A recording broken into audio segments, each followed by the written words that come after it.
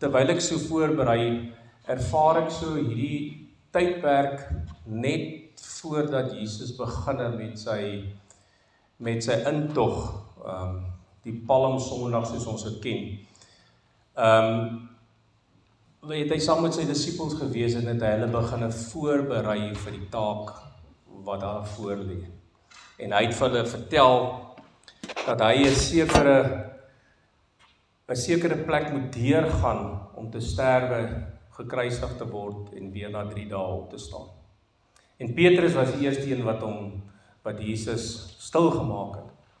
En volgende gaan ons 'n bietjie by daai kruispad staan, want baie van ons kom by 'n kruispad en ons dink aan 'n kruispad as 'n plek waar ek moet 'n besluit neem wat enige kant toe kan gaan.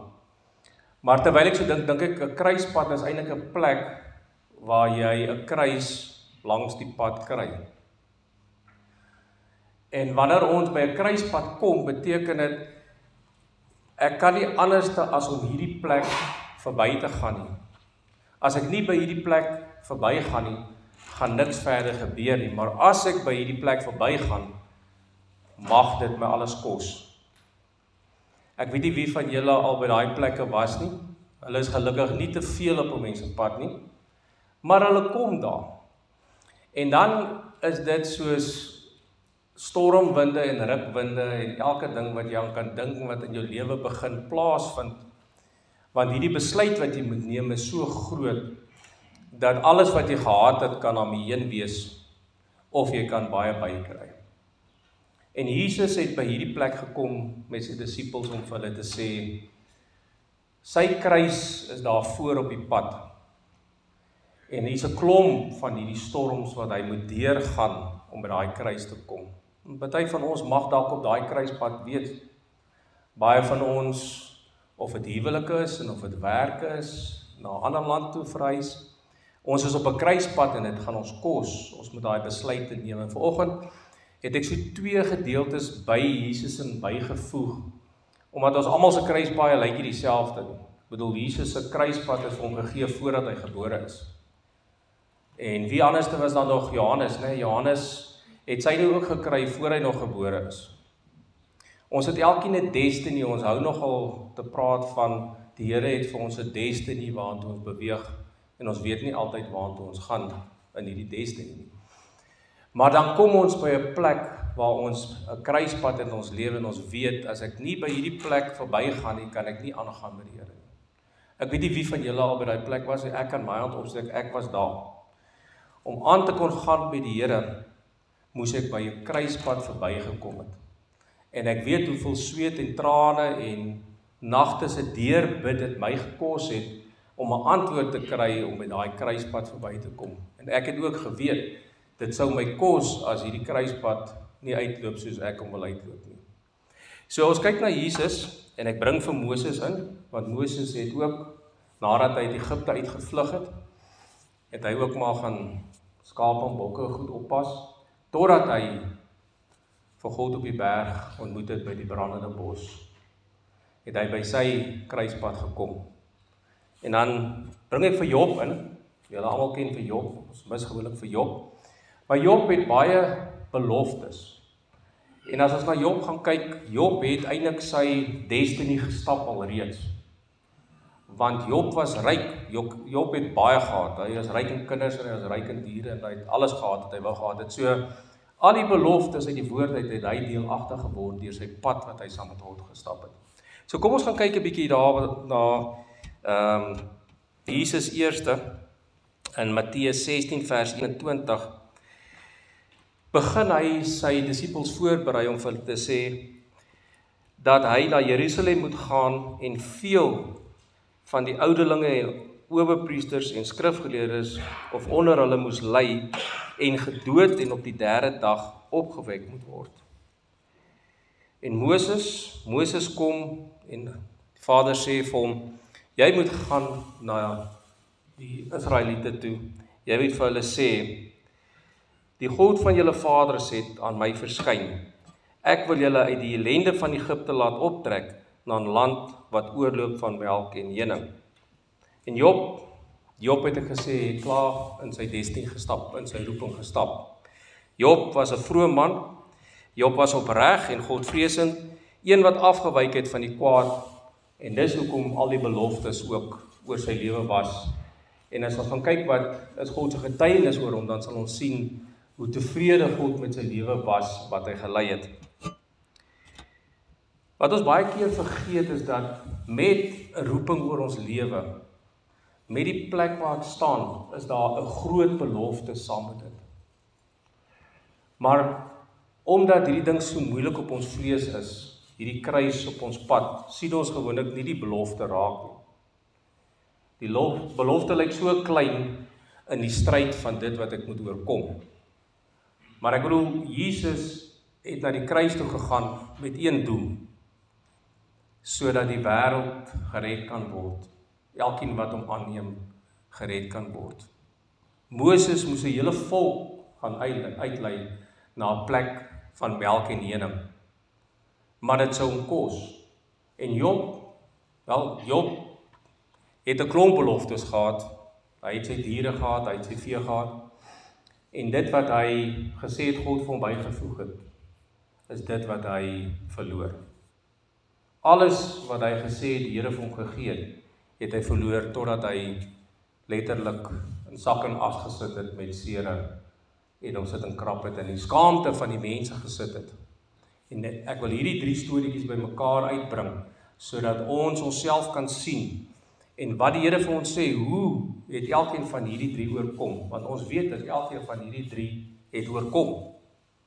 Maar hulle het op 'n sekere plek gestap om te kon oorkom. So, die eerste ding wat ons moet oorkom, dit wat ek oor gepraat het, was die storms. Nou, op die pad wat ons stap, en dit is nou vir ons almal, want ek dink ons sal almal laat leer, wanneer God vir jou 'n opdrag gee, wie is die eerstes wat jy ontmoedig om nie dit te doen? Ek praat nou nie van 'n klein dingetjie, ek praat nou van soos wat Jesus gehad het of wat Moses gehad het. Dit is letterlik soos Petrus. Nee man, die Here sal nie vir jou so iets gee nie. Dit kan nie waar wees dat jy so moeilike dinge kry nie. Ons broers en susters, die wat die naaste aan ons is gewoonlik hulle wat ons ontmoedig om nie die plek in te gaan nie. Net soos Petrus na Jesus toe gekom het en hom gesê het, ek bestraf u, jy mag nie eers aan so iets dink nie. Dit is onmoontlik dat jy na die kruis toe moet gaan en gaan sterf. So die woord wat in jou hart geskryf is, die wat om jou is nie op die plek waar jy is nie. En dis hoekom dit so belangrik is dat wanneer ons die woord het, en ek is op pad na die kruis, dan pas ek op die kruispad toe waar ek dit moet gaan uitvoer, dat ek nog steeds die wat naby is, sal mee deel. En ek gaan nou vir julle sê hoekom dit so belangrik is. Te midde van Petrus, wat Jesus bestraf het en gesê het, mag jy nie daar deurgaan nie, was dit Petrus wat aan die einde 3000 na die Here toe gelei het. Te midde van Job se vrou en sy vriende, het aan die einde Job se vrou weer omtrent 6 of 7 kinders gehad. So hy het dit nie sy vrou weggegooi omdat sy vrou vir hom gesê het, kyk, jy moet God vervloek en sterf nie. Maar ek dink as jy na Job gaan kyk, Job was so verskriklik toe sy vriende hom sien, het hulle begin ween. En hulle het letterlik vir 3 dae saam met hom gesit en ween oor die toestand wat Job in was. So ek kan net dink hoe moes sy vrou gevoel het en waaraan sy alles gedink het toe sy vir Job so sien. En eers daarna het Job se vriende begin praat. Maar wat daar uitgekom het was niks met God uit te waai nie. Niks. Weet, Job moes homself bekeer en hy moet sy sondes bely sodat die Here hom net kan herstel. En sy vrou het vir hom gesê hy moet God vervloek sodat hy kan sterf, want hy kan nie so verskriklik leef in hierdie sak en as en sere en potte goeders nie. So ons sien dat die wat die naaste aan ons is belangrik, want ons moet 'n stryd deurgaan, maar hulle is nie altyd hulle wat ons deurhelp deur daai stryd nie. Daar's 'n ander manier om deur hierdie stryd te kom. En ons gaan, as jy nou verder gaan met die kruisdood, sal julle sien, self die disippels wat saam met Jesus moes gebid het op die berg, hulle het aan die slaap geraak. Want hulle het nie die las gedra wat die Here gedra het na die kruis toe nie. So ons sien hier so ons 3 waar deur ons gaan. 3 plekke waar deur ons gaan. En die een is dat ons 'n opdrag kry van ons roeping van die begin af. Nou baie dink ons het nie meer 'n roeping weet soos Moses byvoorbeeld gehad het nie. Maar as jy die woord van God vat, die Here het alles geprofeteer tot aan die einde van die tyd. Hy het tot die anti-kris geprofeteer wat na die einde van die tyd sal wees. So hy het hom al gekies voordat hy in die begin het. Want die Here sê, ek het die einde geskep en toe het ek by die begin. So ek is die enigste een wat weet wat aan die einde is, want ek het reeds die einde geskep en toe het ek by die begin.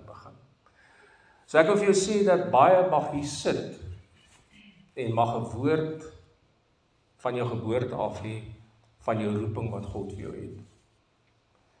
Maar dit mag eers later deurkom, deur die Heilige Gees wat dit openbaar. So ons weet nie wat ons roeping is, as ons nie saam met God stap nie. So het Moses ook nie geweet, totdat hy by die brandende bos gekom het nie.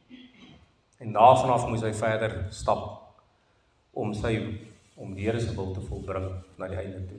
En dan na Job. Job was hierdie vrome man, hy was bly geweest, en hy moes 'n toets deurskryf, met alles wat, ek dink hulle daar staan, dat hy was die rykste geweest van al die manne in die ooste.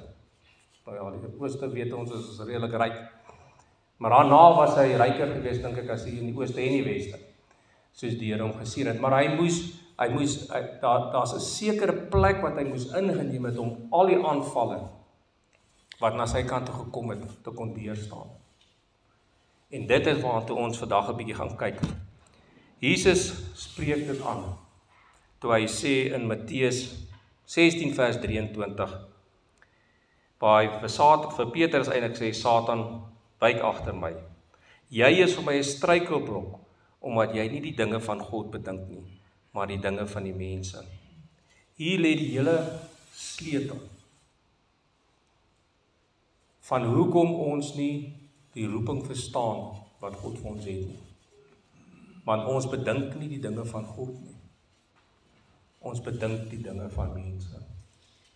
Nou, as jy nou gaan kyk na elkeen van hierdie gevalle wat plaasgevind het, Jesus, wat die Vader se wil gaan doen, na die kruis toe, en Petrus, hy was glad nie in die gees gewees nie. Hy het net gedink aan dat die Here moet bly lewe en hy gaan as koning gekroon word hierso nog op hierdie aarde.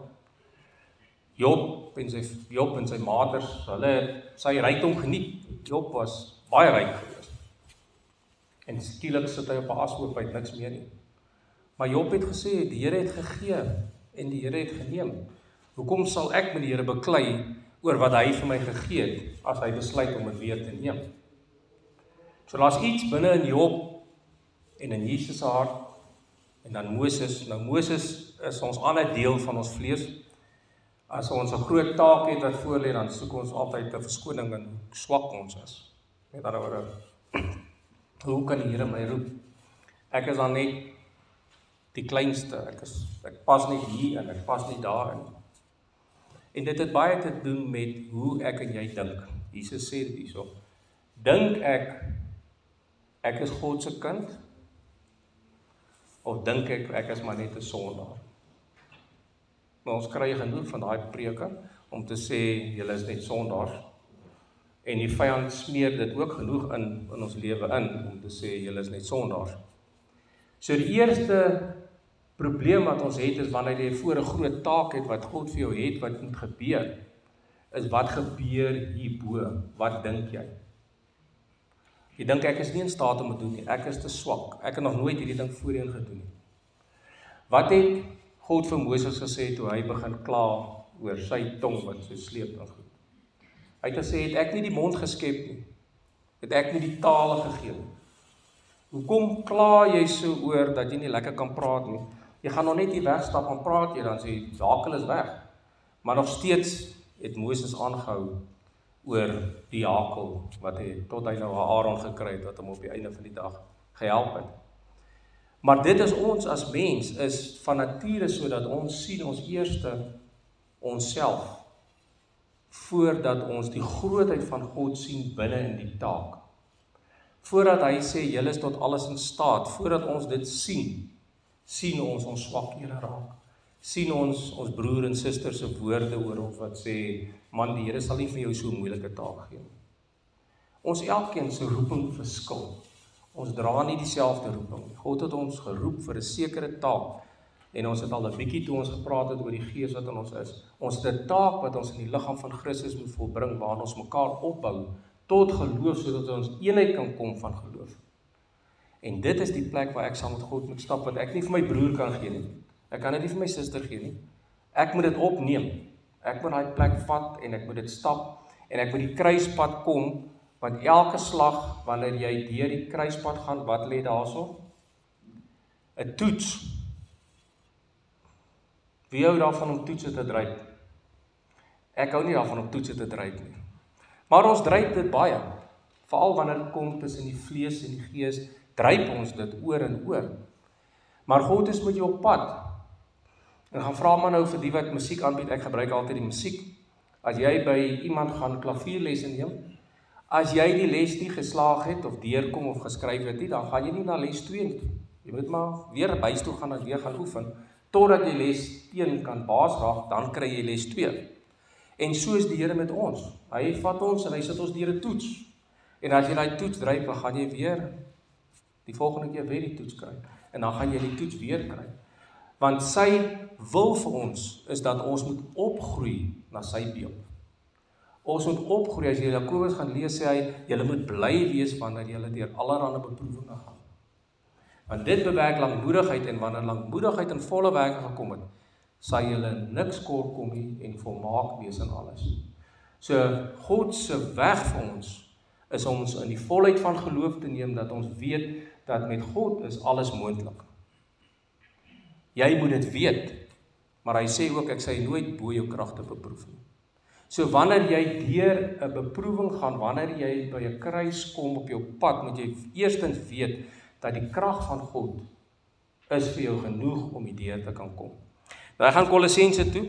Ek het gesê, ek gaan vir julle antwoord gee oor dit alles. Kolossense 3 vers 1 en 2 sê, as julle dan saam met Christus opgewek is, soek die dinge daarbo waar Christus is, en aan die regterhand van God sit. Bedink die dinge wat daarbo is, nie wat op die aarde is. Ja, julle kan julle self maar toets aan dit. Hoeveel keer bedink jy die dinge wat daarbo is?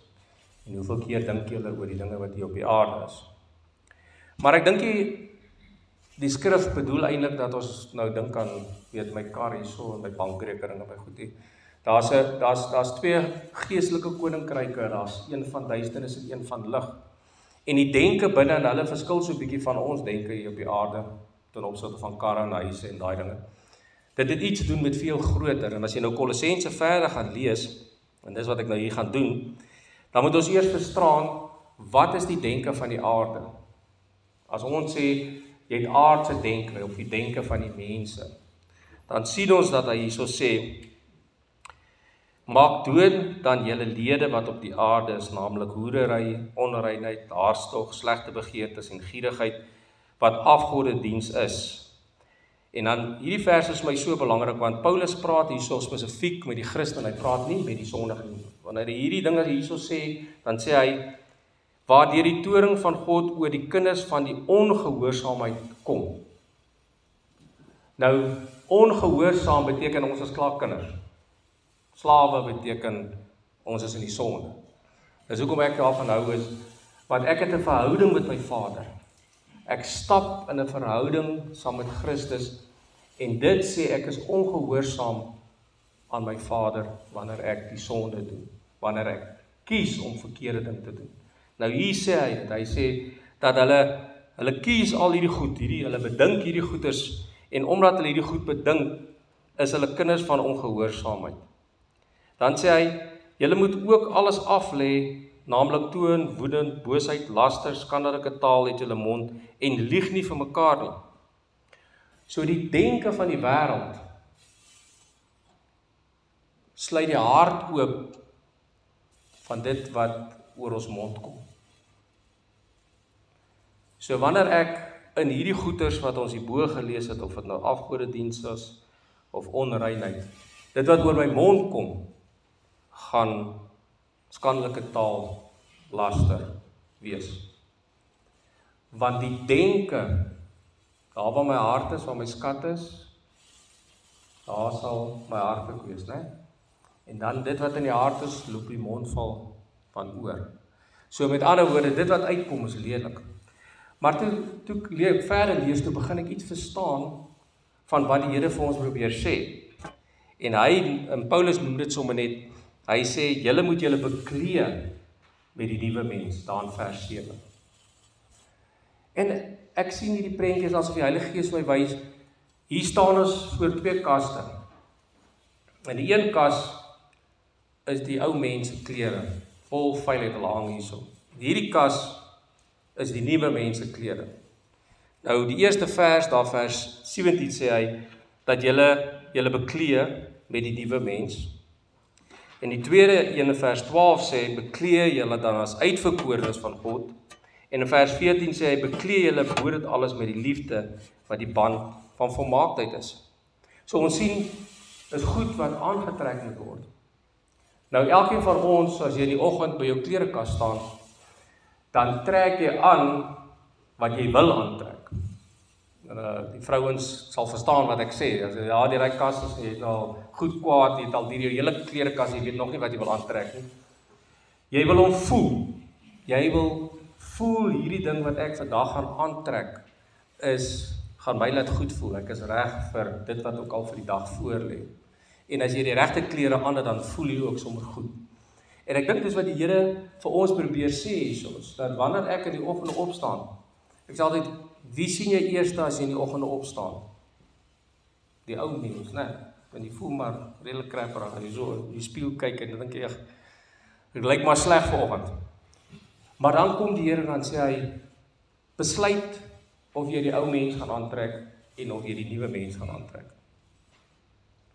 Met ander woorde, dit is 'n definitiewe, ingestelde, selfbeheerde besluit vir die oggend.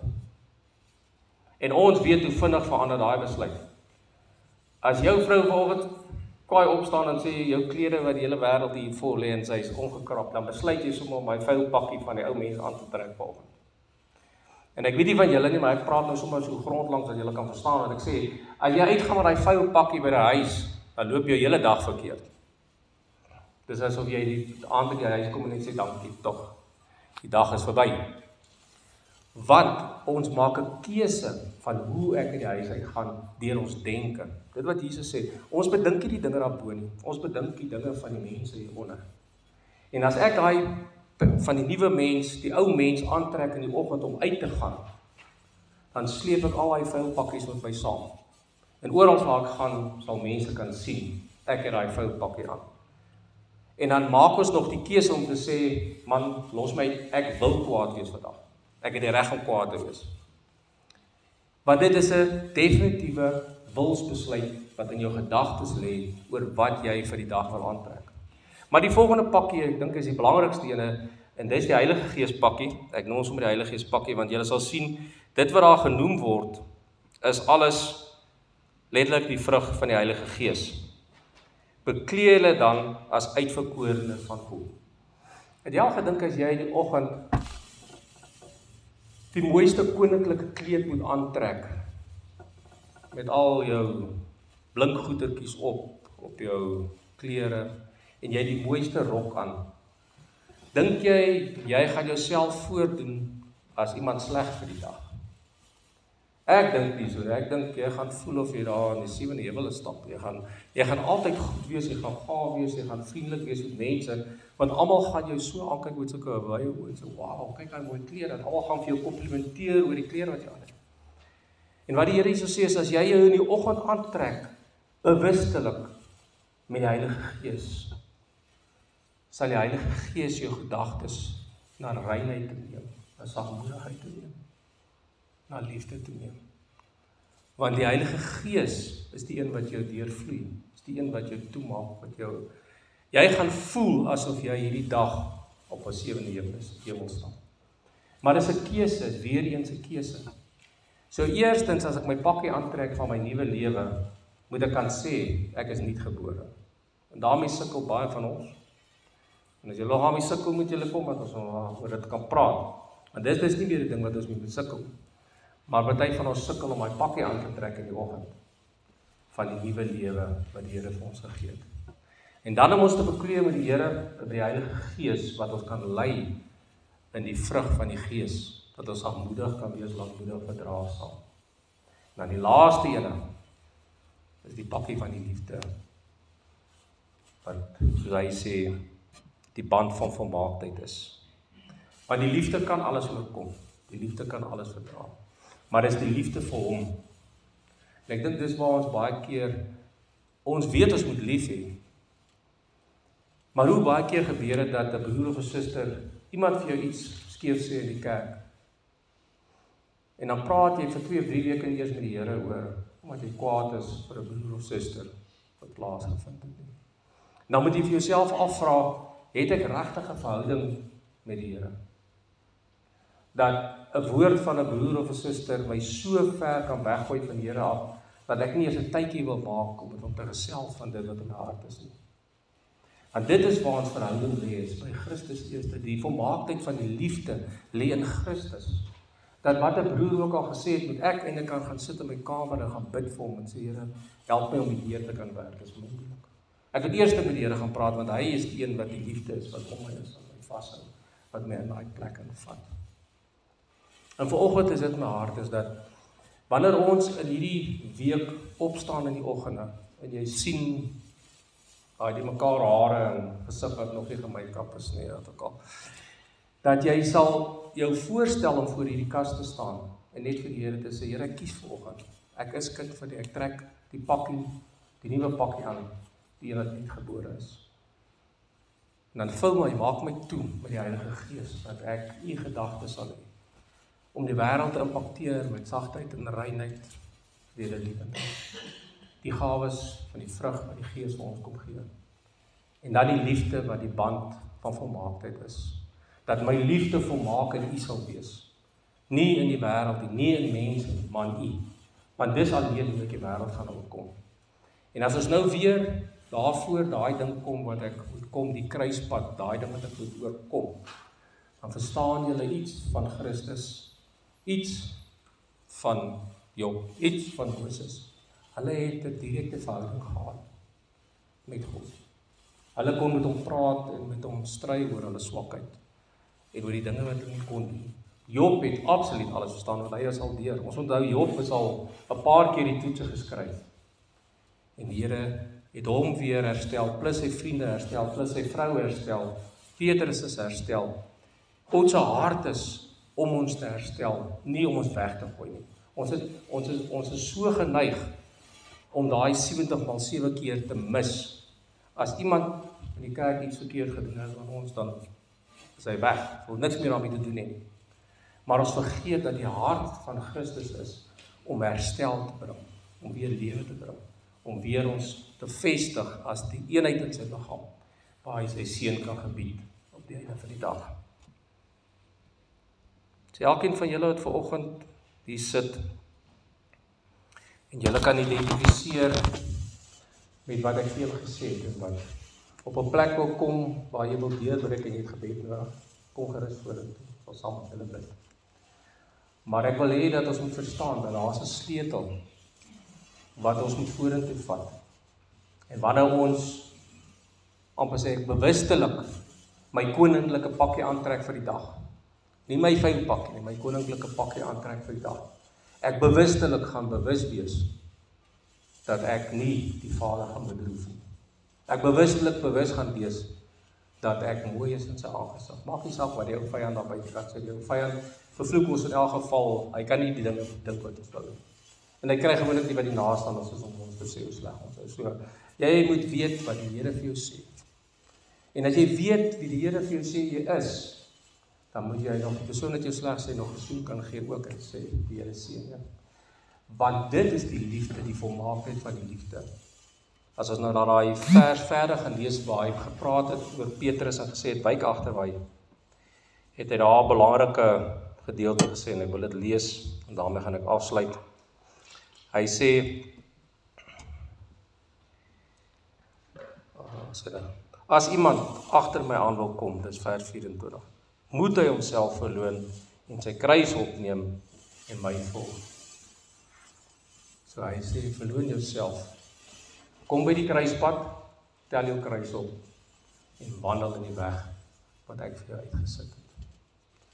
Mag die woord van die Here julle stig, mag julle oefen.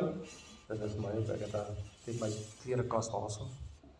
Ek so oopmaak en kyk in die oggende, dat ons kan kies om die klere van ons koning aan te trek en die dag in te kan stap tot sy eer.